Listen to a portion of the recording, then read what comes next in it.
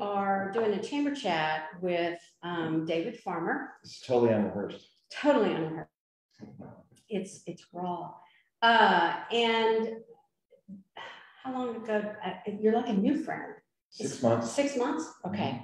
And anyway, when I ran across him literally and found, it's like, oh my gosh, everybody needs to know this guy. And so I thought today what we could do is kind of learn about his background, because I just kind of learned it by prying little things out of him because he doesn't really talk about himself. So I'm going to make him tell us everything today. So we're going to do this for the first 30 minutes on Facebook Live, and then we'll shut that down and then open it up. We do have an audience today, and so then they'll be able to ask questions. Awesome. Yes. So the first thing first, I want to start with today. You are where and doing what? And then I'm going to go back in time. So tell us that. Today I'm in Dallas. Stop. Yes. Go ahead. I'm in Dallas. I have a company called Ad Giants. I started it 20 years ago. My lead investor was a gentleman named T. Boone Pickens. And we officed together during that time. And I'll tell you later about the evolution of that company. The company I built with him was not the company that Ad Giants is today, but there's a really good story behind that. Yeah. Teaser. Okay, so I want to start kind of back in the beginning. Mm-hmm. I guess first of all, did you know growing up that this advertising gig was the thing? No. Okay. No. So how did you start out? I watched Bewitched. Darren Stevens is pretty cool.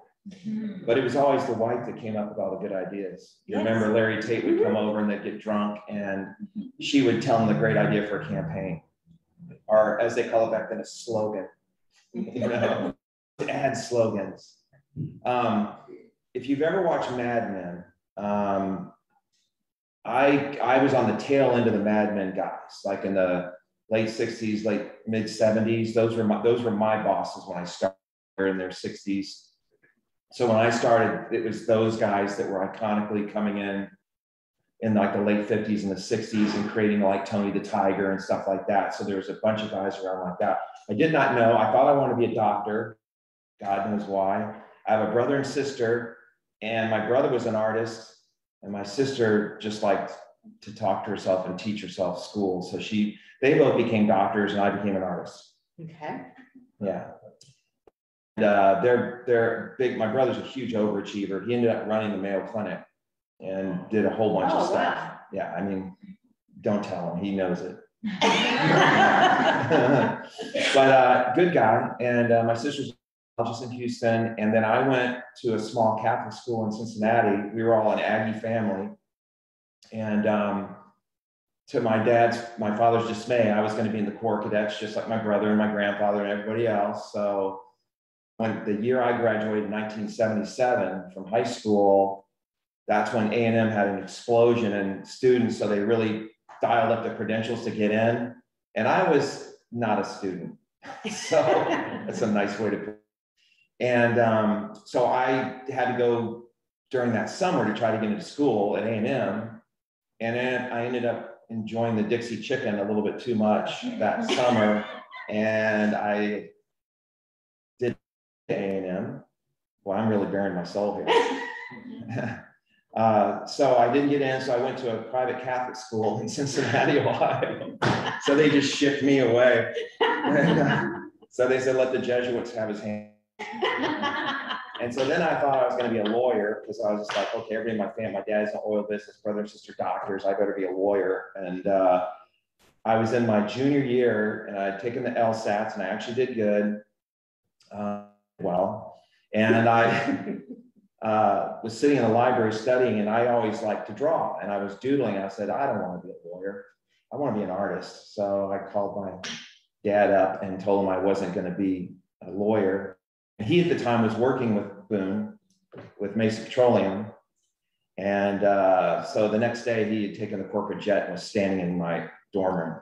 And he's like, you've lost your mind. You're not going to be an artist. Because my dad was just like, oil guy, conservative, didn't understand any of the arts, didn't care about any of the arts. And so anyway, that's how it dovetailed into it. I eventually, I'm leapfrogging ahead here. I'm just going to save you some. Go ahead. I left Cincinnati at Xavier my junior year because they didn't have an art program. So I had all these philosophy and theology hours that would have put me back to like my freshman year had I left. And I was like, I don't want to again. So I went to University of St. Thomas in Houston, Texas, and because they had an art program, and my whole senior year was nothing but art, cramming art. I had 24 hours of art just to get my degree, and it was, and so I graduated with a degree in fine art, and then I didn't know what the hell I was going to do with it. And I was at the bookstore one day, and I saw a book it stuck off the shelf, like how to put a portfolio together to get into advertising. And I was like, well, that could be good. So I picked up the book and I went home and read it, and it told you step by step how to build a portfolio. So if you're on the creative side in advertising, you have to have this thing called a portfolio that walks around and says, this is how I think, this is my creativity. And then they go, you seem good, I'll hire you, that kind of thing. So we're talking about like 1981. And I bought this book, and then it said how to put a portfolio together, go to the grocery store, pick some products off the shelf, make some ad campaigns for them. So I remember back then I picked a dog food, and I don't know, just some stupid stuff. And I made a portfolio, and then I flew to New York because I was in Houston. So Houston wasn't like the mecca of everything. So I flew to New York and walked down Madison Avenue, and I went on 6 interviews, and the first 5, I didn't get hired. And then the 6th one, the guy comes out and he's like, yeah, I'm gonna hire you. And it was McCann Erickson, who I spent most of my time with. I've worked in 5 different global offices in McCann, but I've also I always worked at those larger New York-based agencies that have offices all around the world and stuff. And I did that because someone told me early on, work at a big, you get more diversity of clients, and you get judged as a creative person by how many clients you have in your portfolio. So if someone says, well, I don't know if we want to hire you at Acme Agency, do you have any orange juice experience? And it's like, I've got 4 orange juices I've worked on.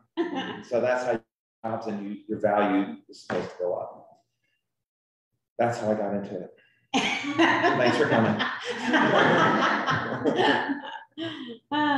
Okay, so during your time in New York, tell us about your highs and lows. What'd you learn? My first year, my salary was $9,500 a year in New York City. So you would live with 10 people in a small apartment, and you had no money for food. And the reason I'm working for a big agency is that there were always big meetings going on there with big clients, so which means they cater food in. So we were just like scavengers. There was always food. So we would eat, breakfast, lunch, and dinner on the agency, but that meant you had to all the time. So I literally would go to work at 7 in the morning. I'd leave at midnight, and then I'd go sleep for a few hours and come back. And sometimes, like one time I got a sofa, so I started sleeping at work, but they had a gym on the first floor, so I went out to take a shower. But it was pretty tough. I mean, it was really, really hard. But one interesting story is when I first started, they had what's called the bullpen. So I didn't just start off making ads. Back then, obviously, there weren't computers. A lot of people, if you've been to an art studio or something, they have these big drafting tables with those lights with magnifying glasses on them and stuff like that. There's a reason for those. So I kind of lied myself into the first job, just, I'm not a liar, but I did back then. Especially I'm like a fit. I had to get a job. So the guy says, have you ever done mechanicals before? Well, mechanicals were these physical boards that when you'd make an ad, you would set the type for it, and you'd have to paste it up with where the picture went and do all that mechanical. And then that would go off to the printers to have everything done. So if there was photography, that would go, and they'd do plates for the photography. It's very complicated. But you have to be a craftsman and learn that. I didn't know that. I didn't know how to do any of that stuff. So the guy said, can you do mechanicals? I said, I can do them while I sleep. He's like, good enough for me, you're hired. So I knew that in a new job, your first few days is kind of like a grace period where you don't really have to work. You get to know everybody. Hey, so you're the new kind of thing. So I was literally in a bullpen with boards and just 50 people around me. And there's this older guy next to me. I mean, a big long beard, and he'd been there forever. And he kept a bottle in his drawer. He drank during the day. And it was a whole different world back then. People did drink at the agency and walk around with cocktails like in Mad Men. They actually did. Wow. So by 4 o'clock, everybody was smashed. And then really illicit things started happening at the agency. Quite entertaining. But so he saw me with my T-square trying to figure it out. And he's like, you don't know what the hell you're doing, dude. And I was like, no, I really don't. So he just basically took me under his wing and told me he gave me 35 years of how to be in the ad agency and be successful according to, Jimmy Walker and him.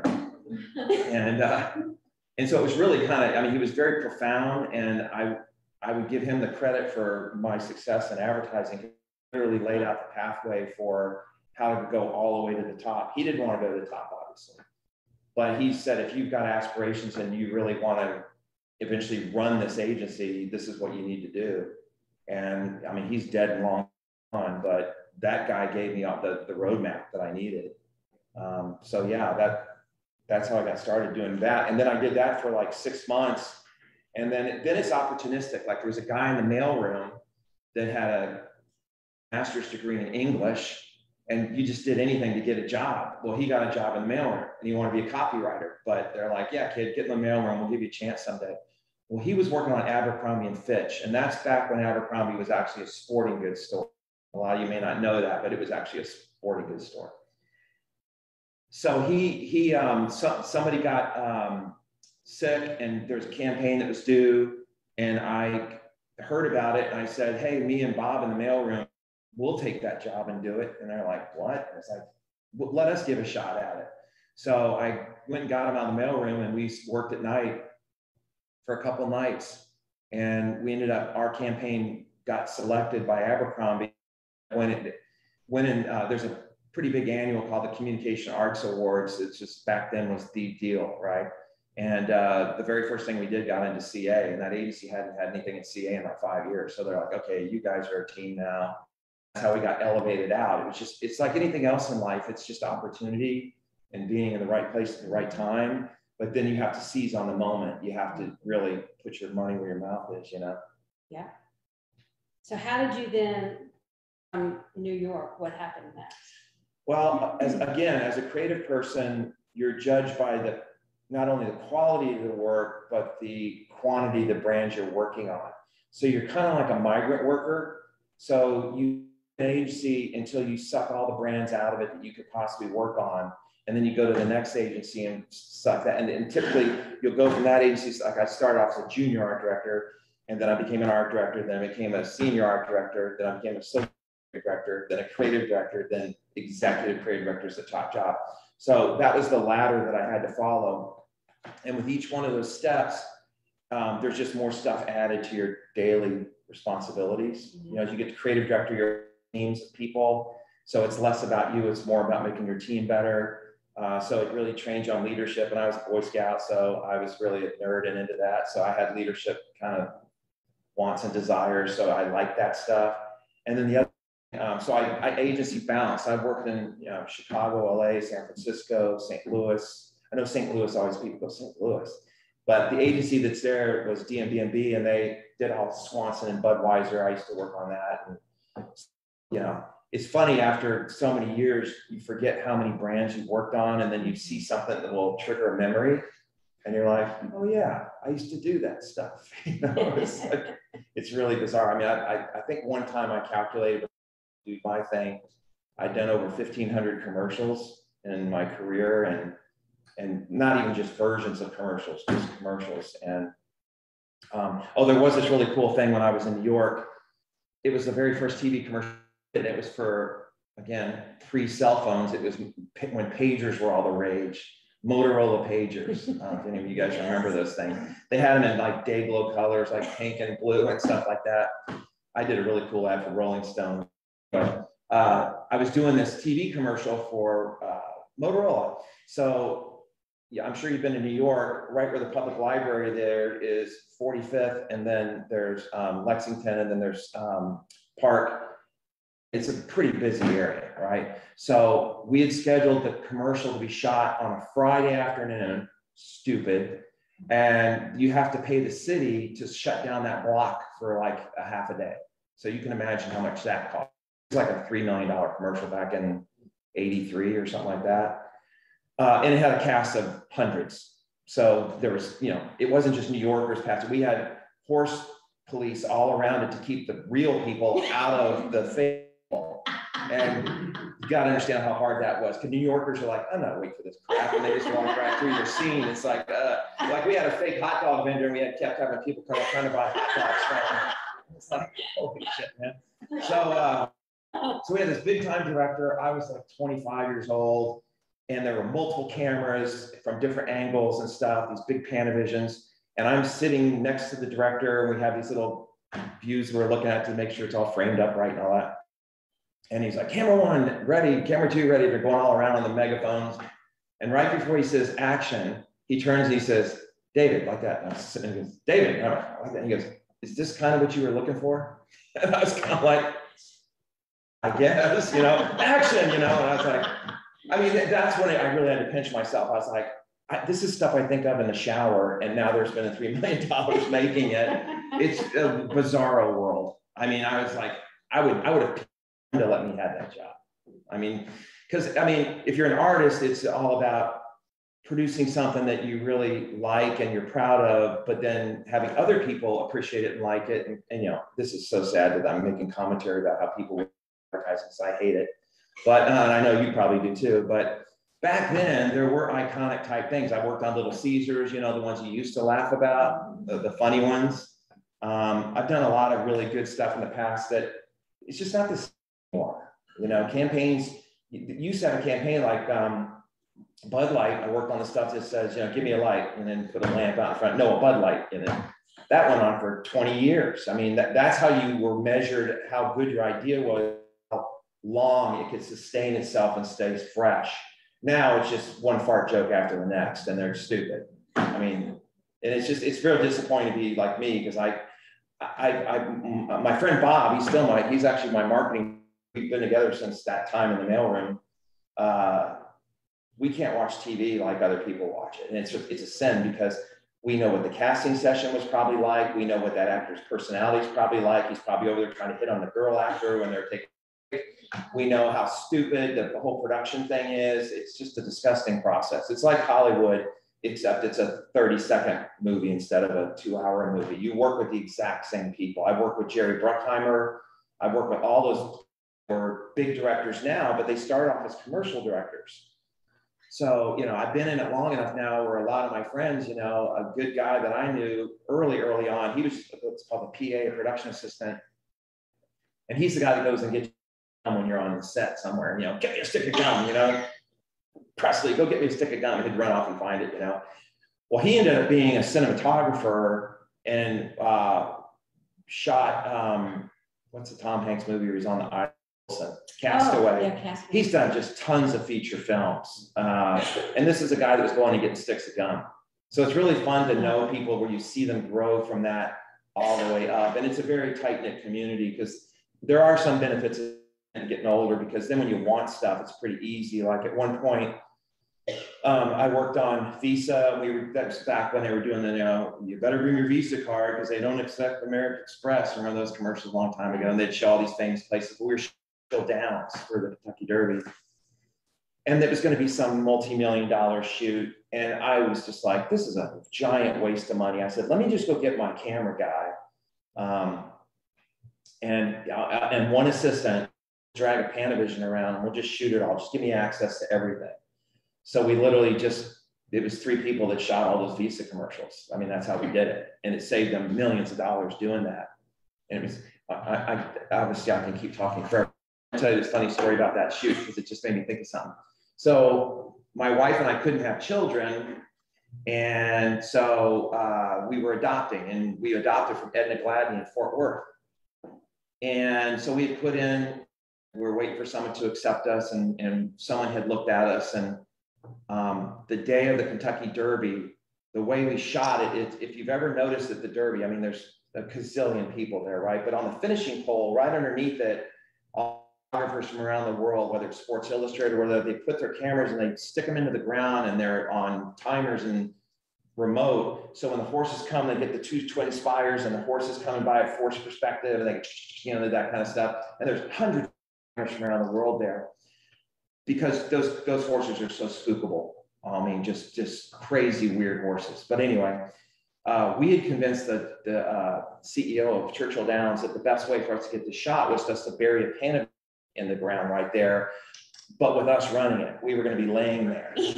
In the ground? In the ground. So right at the finishing pole, we dug kind of a semi-grave, you know, maybe 3 feet deep. And Robert, my friend, the gun guy, and me were laying there with just the lens sticking out, and they put a fake thing of grass over us. So we're buried underneath that, right at the finishing pole. And everything was kind of muffled and stuff. And they start, you know, down there. So, you know, you hear the bell go off and the horses coming, and we literally could feel the ground just rumbling, you know, it's getting loud, it's just coming towards you like that, you know, it was the coolest thing. Like I said, I've seen the race like no one has seen the race before, right? And the ground was just like shaking.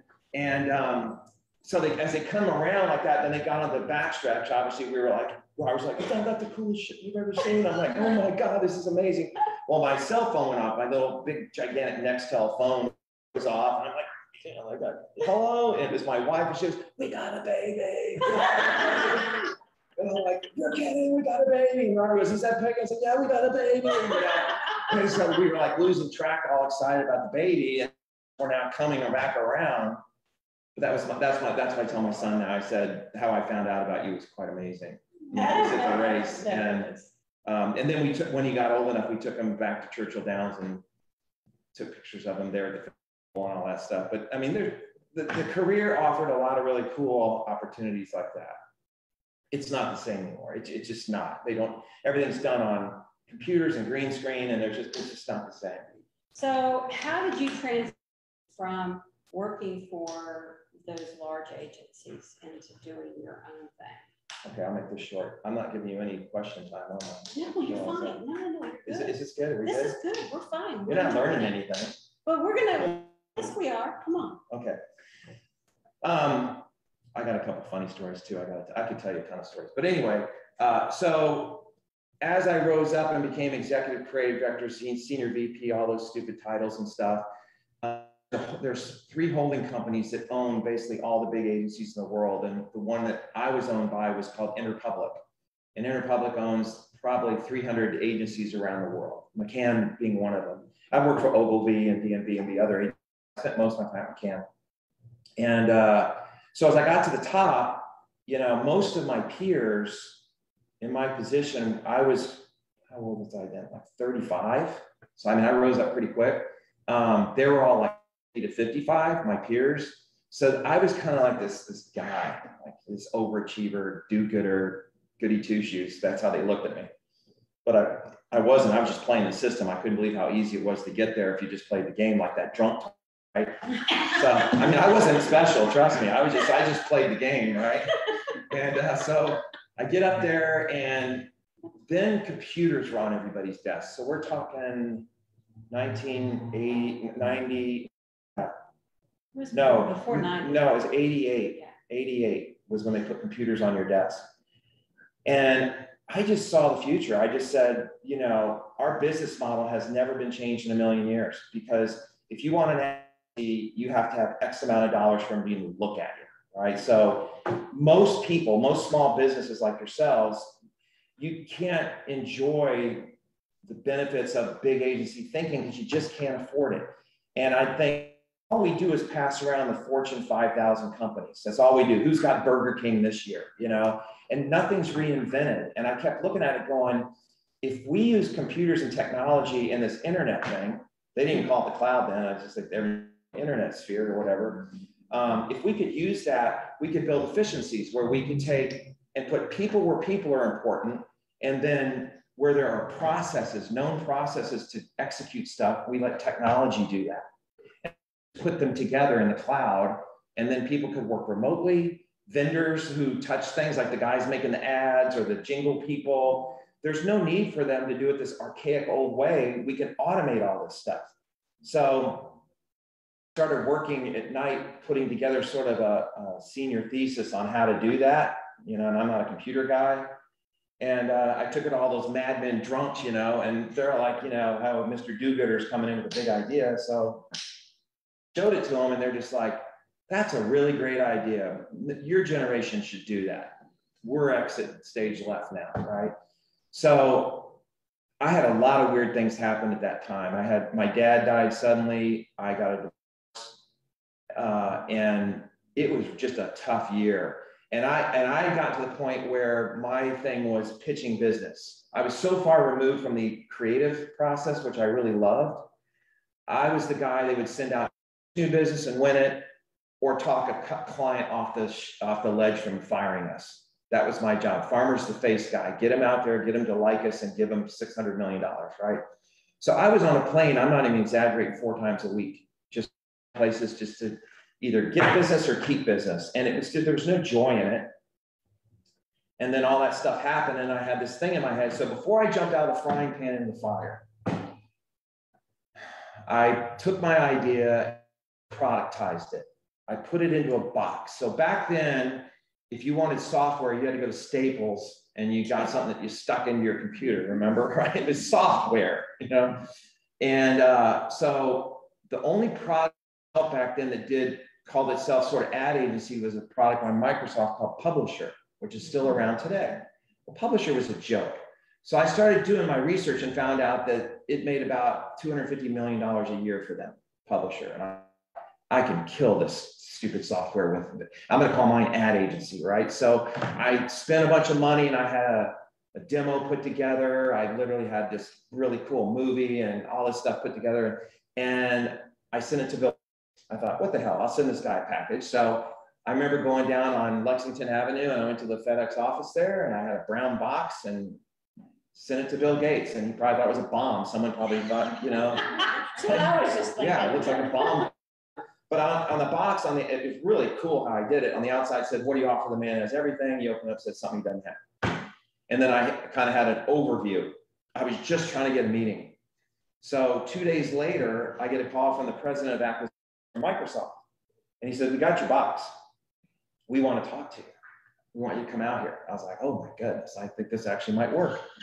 So I called one of my cousins who is a managing partner of a law firm. I said, go to Seattle with me and protect me. So we created this shell of a company called Advent Software and told them that's what it was. And we went into the campus of Microsoft there, and they had one of those little signs you put in to welcome people. It said, welcome Advent Software. So it was just a totally surreal thing. I'm just going, this is the most bizarre story. And I went in and it was a room about as big as this, and there were about as many people as you. And it was all the brand managers from every section of Microsoft was in, because apparently I scratched a sore spot on them. They were like, oh, okay. Because I kind of was putting down a lot of different products that they had in a nice way. Like, why would you do that? That's stupid, you know? But so I didn't know how to do it. I had a wall like this, but I knew how to make things pretty. I knew how to do with shiny 11 by 17 pretty things. So I just made a sort of like a website tree, homepage. Then you click this, it goes to here and to here and here. It's just like this tree. I just kept sticking things on the wall and talking about them as I did them. And they told me I had an hour there, and I was there 4 hours. So they were definitely intrigued. Not the publisher lady, but everybody else. And long part of that was after I finished, they said, great presentation, we'll get back to you. And I thought, that'll never happen. And they offered me, all right, this is where you know I'm stupid. This is it. This is the part where I reveal how stupid I am. They offered me $2 million in Microsoft, and I declined it. oh. Yeah. Same side I had, my ex-wife had too. Now you're figuring it out. Okay. But I just felt like I was on this mission. I was like, I'm going to take down the advertising industry and redevelop it. That's going to be my mission, which harkens back to this very funny fact. When I got my first job that I told you about, that I lied about, the executive creative director ran into me at hall one day, and I was wearing Argyle socks. Okay, it was the 80s. I was wearing Argyle socks. And he was his name was Jesse Caesar, and he came up with put a tiger in your tank for Exxon. Yeah. So he sees me and he goes, you're that new guy or whatever. He goes, come in my office for a minute. So he goes in, starts with me, and he goes, why did you want to work here? Was it for the money? Was it for just to see your work published everywhere, all this kind of stuff? And I knew this was a pretty big question. So I was like, I'm not going to give him some flip answer. I got to think of something really And it just came to my head. I said, I'm not sure why I got into advertising, but I think I'm going to leave it differently than when I found it. And he goes, what the hell does that mean? I said, I don't know. He goes, well, it sounds pretty profound. That's a good answer. Funny is, it's kind of coming true now, because my whole goal of leaving it was to change it. It's not going to change the product. It's not going to change the end result of the efficacy of advertising. It's just going to change how it's done to be more inclusive. That businesses like you could do it. So that's how I got to where I left. And then when I went to, I'm jumping ahead of your question. No, you go So ahead. I went to, I quit my job. I spent $500,000 of my money. I put together an executive business plan. I did it all right. It cost a lot of money. But that was back in 2000 when people had like ballpointpen.com and they get $50 million for it. It's stupid. And then the dot bomb happened about the time that I entered the field, you know, perfect timing as usual. And so I came back to Texas, my roots, and my dad had passed and I knew he worked with Boone and he's this visionary guy. So I thought, I'll just go ask Boone some questions before I take off on this journey. And he just said, just what do you got to lose? He goes, you're 40 years old. What the hell? You go, if it doesn't work after a year, go get a job. I was like, okay, that's pretty simple. And so I had another private group in Dallas that I presented to that put $500,000 in. And then when Boone saw it, to the day he died, he didn't know what I did, just so you know. So, but he saw these other people put money on it and he's like, on top of that, you know, he's just a poker player. So he's betting on a horse, you know, the jockey or whatever you want to say. And so we officed with him for 16 years. And he was my mentor. We got extremely close. He kind of pulled my dad, which was really nice of him to do. We ended up putting $30 million into that company. And it wasn't the one I'm talking about. So back in 2001, when we founded it, would any of you put your credit card online or something? Hell no, you wouldn't have done it. Well, that was kind of where this all was. I had an idea for a subscription-based business back then. And everyone's like, we're not doing that. So when we launched the company, want to talk about timing? We launched on September 11th, the September 11th. Wow. And my developers were in New York. So that was a really frustrating day, beyond the obvious. So when we launched it, we realized that we drove millions of people to the website, but no one was buying because they wouldn't do it. And so I went into Boone and the board and I just said, we're going to have to do something else and buy time and tread water until the business environment changes. He goes, how am I going to do that? I said, I don't know. He goes, well, can you make us some money? And so there was this other issue that I knew that technology could help with franchise businesses, really large ones. So we were the very first brand management online system. You've heard of software as a service. That's like Salesforce. We were in the brand management space for that. So we had clients like Wendy's and McDonald's and Chevron and Sears. Then they would license our platform for $1 million a year. And then all their people could get on it and download things and trade, all that. So we were one of the first platforms for that. So we did that for 15 years and it made a lot of money for Boone. And then he got divorced from his 5th wife. And when he got divorced, he got kicked out of the house. He went to Jay Rosser's house, who was his PR guy. And sadly, he got up to go to the bathroom one night. He was disoriented. Now Boone's like 88, but he was really fit. I mean, smart, fit, all that kind of stuff. And he tripped and fell and smashed his head. I mean, really, really bad. And that started his decline where he ultimately died a couple of years later. So it was a really, really tough time. And we had gotten to the point where I wanted to transition my company and change it. But by then, we had a board of advisors with Mark Cuban and people like that. I mean, it was a big company, right? And so I would go to Boone and hang out with him because everyone kind of had to babysit him at that time because he was divorced and he couldn't be alone and he had a and stuff, but he always had people around him. And he said, "You're ready to go do that thing, aren't you?" And I said, "Yeah." He said, "How much of the company you own by now?" I was like, 4.8%. That's all I own. And he goes, "You're not going to make much money, 8%." I said, "No." He goes, "I've made everything I want out of it. I want you to go do your dream. I'm going to give your company back in full." So he just gave me my company. And it was just amazing. And so then he died. 6 months later. And then it took me like a year to unwind that old company because we had partners in IBM and Hewlett Packard. I mean, major companies involved in it. So it took about a year to unwind it. And that's when I met you. Because Ad Giants is the small business advertising agency. You will literally get the full Magilla agency treatment for $85 a month subscription. And then all the stuff you do, like websites and logos and social media, we have partners on the back end for all of that. And those partners are all the ones that supply the big agencies. So it's not like Fiverr or 99 Designs where you have to manage it yourself. You get an account executive like me. We don't hire anybody with less than 20 years because all those guys, when you're 40 in the ad industry and you're at that level, if your name isn't on the wall, they kick you to the curb. You make too much money. So those guys are out there going, now what am I supposed to do? I'm 40, I have kids in college. So I go to them and say, I want account executives for these people here. Because what everybody misses is they leapfrog right past it into, I need a logo, I need a website, I need this and this.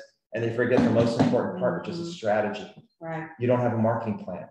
You have to have a strategy. Yeah. And most people don't know how to do a strategy. So I'm giving you people that have built strategies for some of the biggest brands in the world that, I mean, I'm her account executive. She came in and we did a soft launch months ago, and I emailed around and she came in and we met and she's experienced it. I mean, we collaborate together and I become more of a business partner than a marketing partner where we literally talk about business. I want to find out about your goals. You didn't just start your company just to make a buck.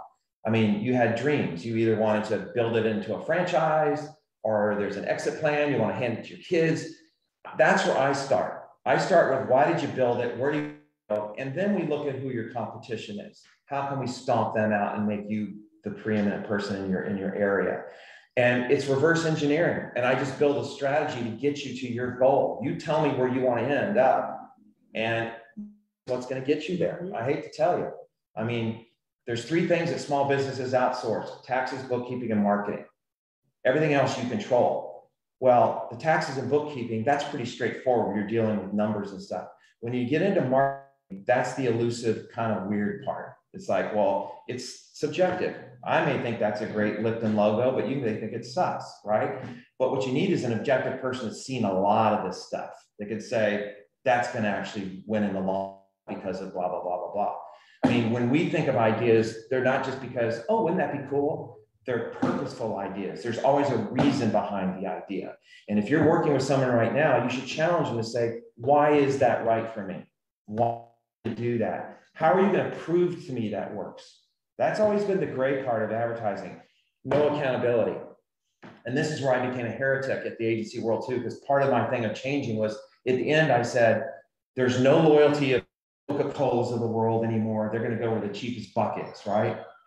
Why don't we base our pricing on performance? That's a crazy idea, huh? Instead of just saying, give me $600 million a year, what if we said we can make $1.2 billion a year if we tie it to their success?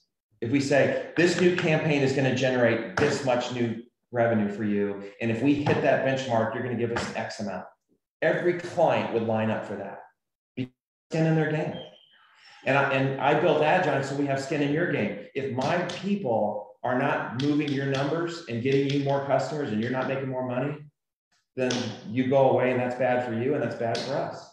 I have to perform for you month in and month out to move your needle or get rid of us or get a new guy, right?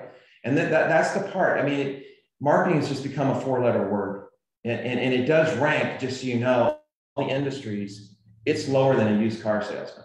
The trust factor, it's awful. And there's lots of great people in marketing, lots and lots and lots and lots.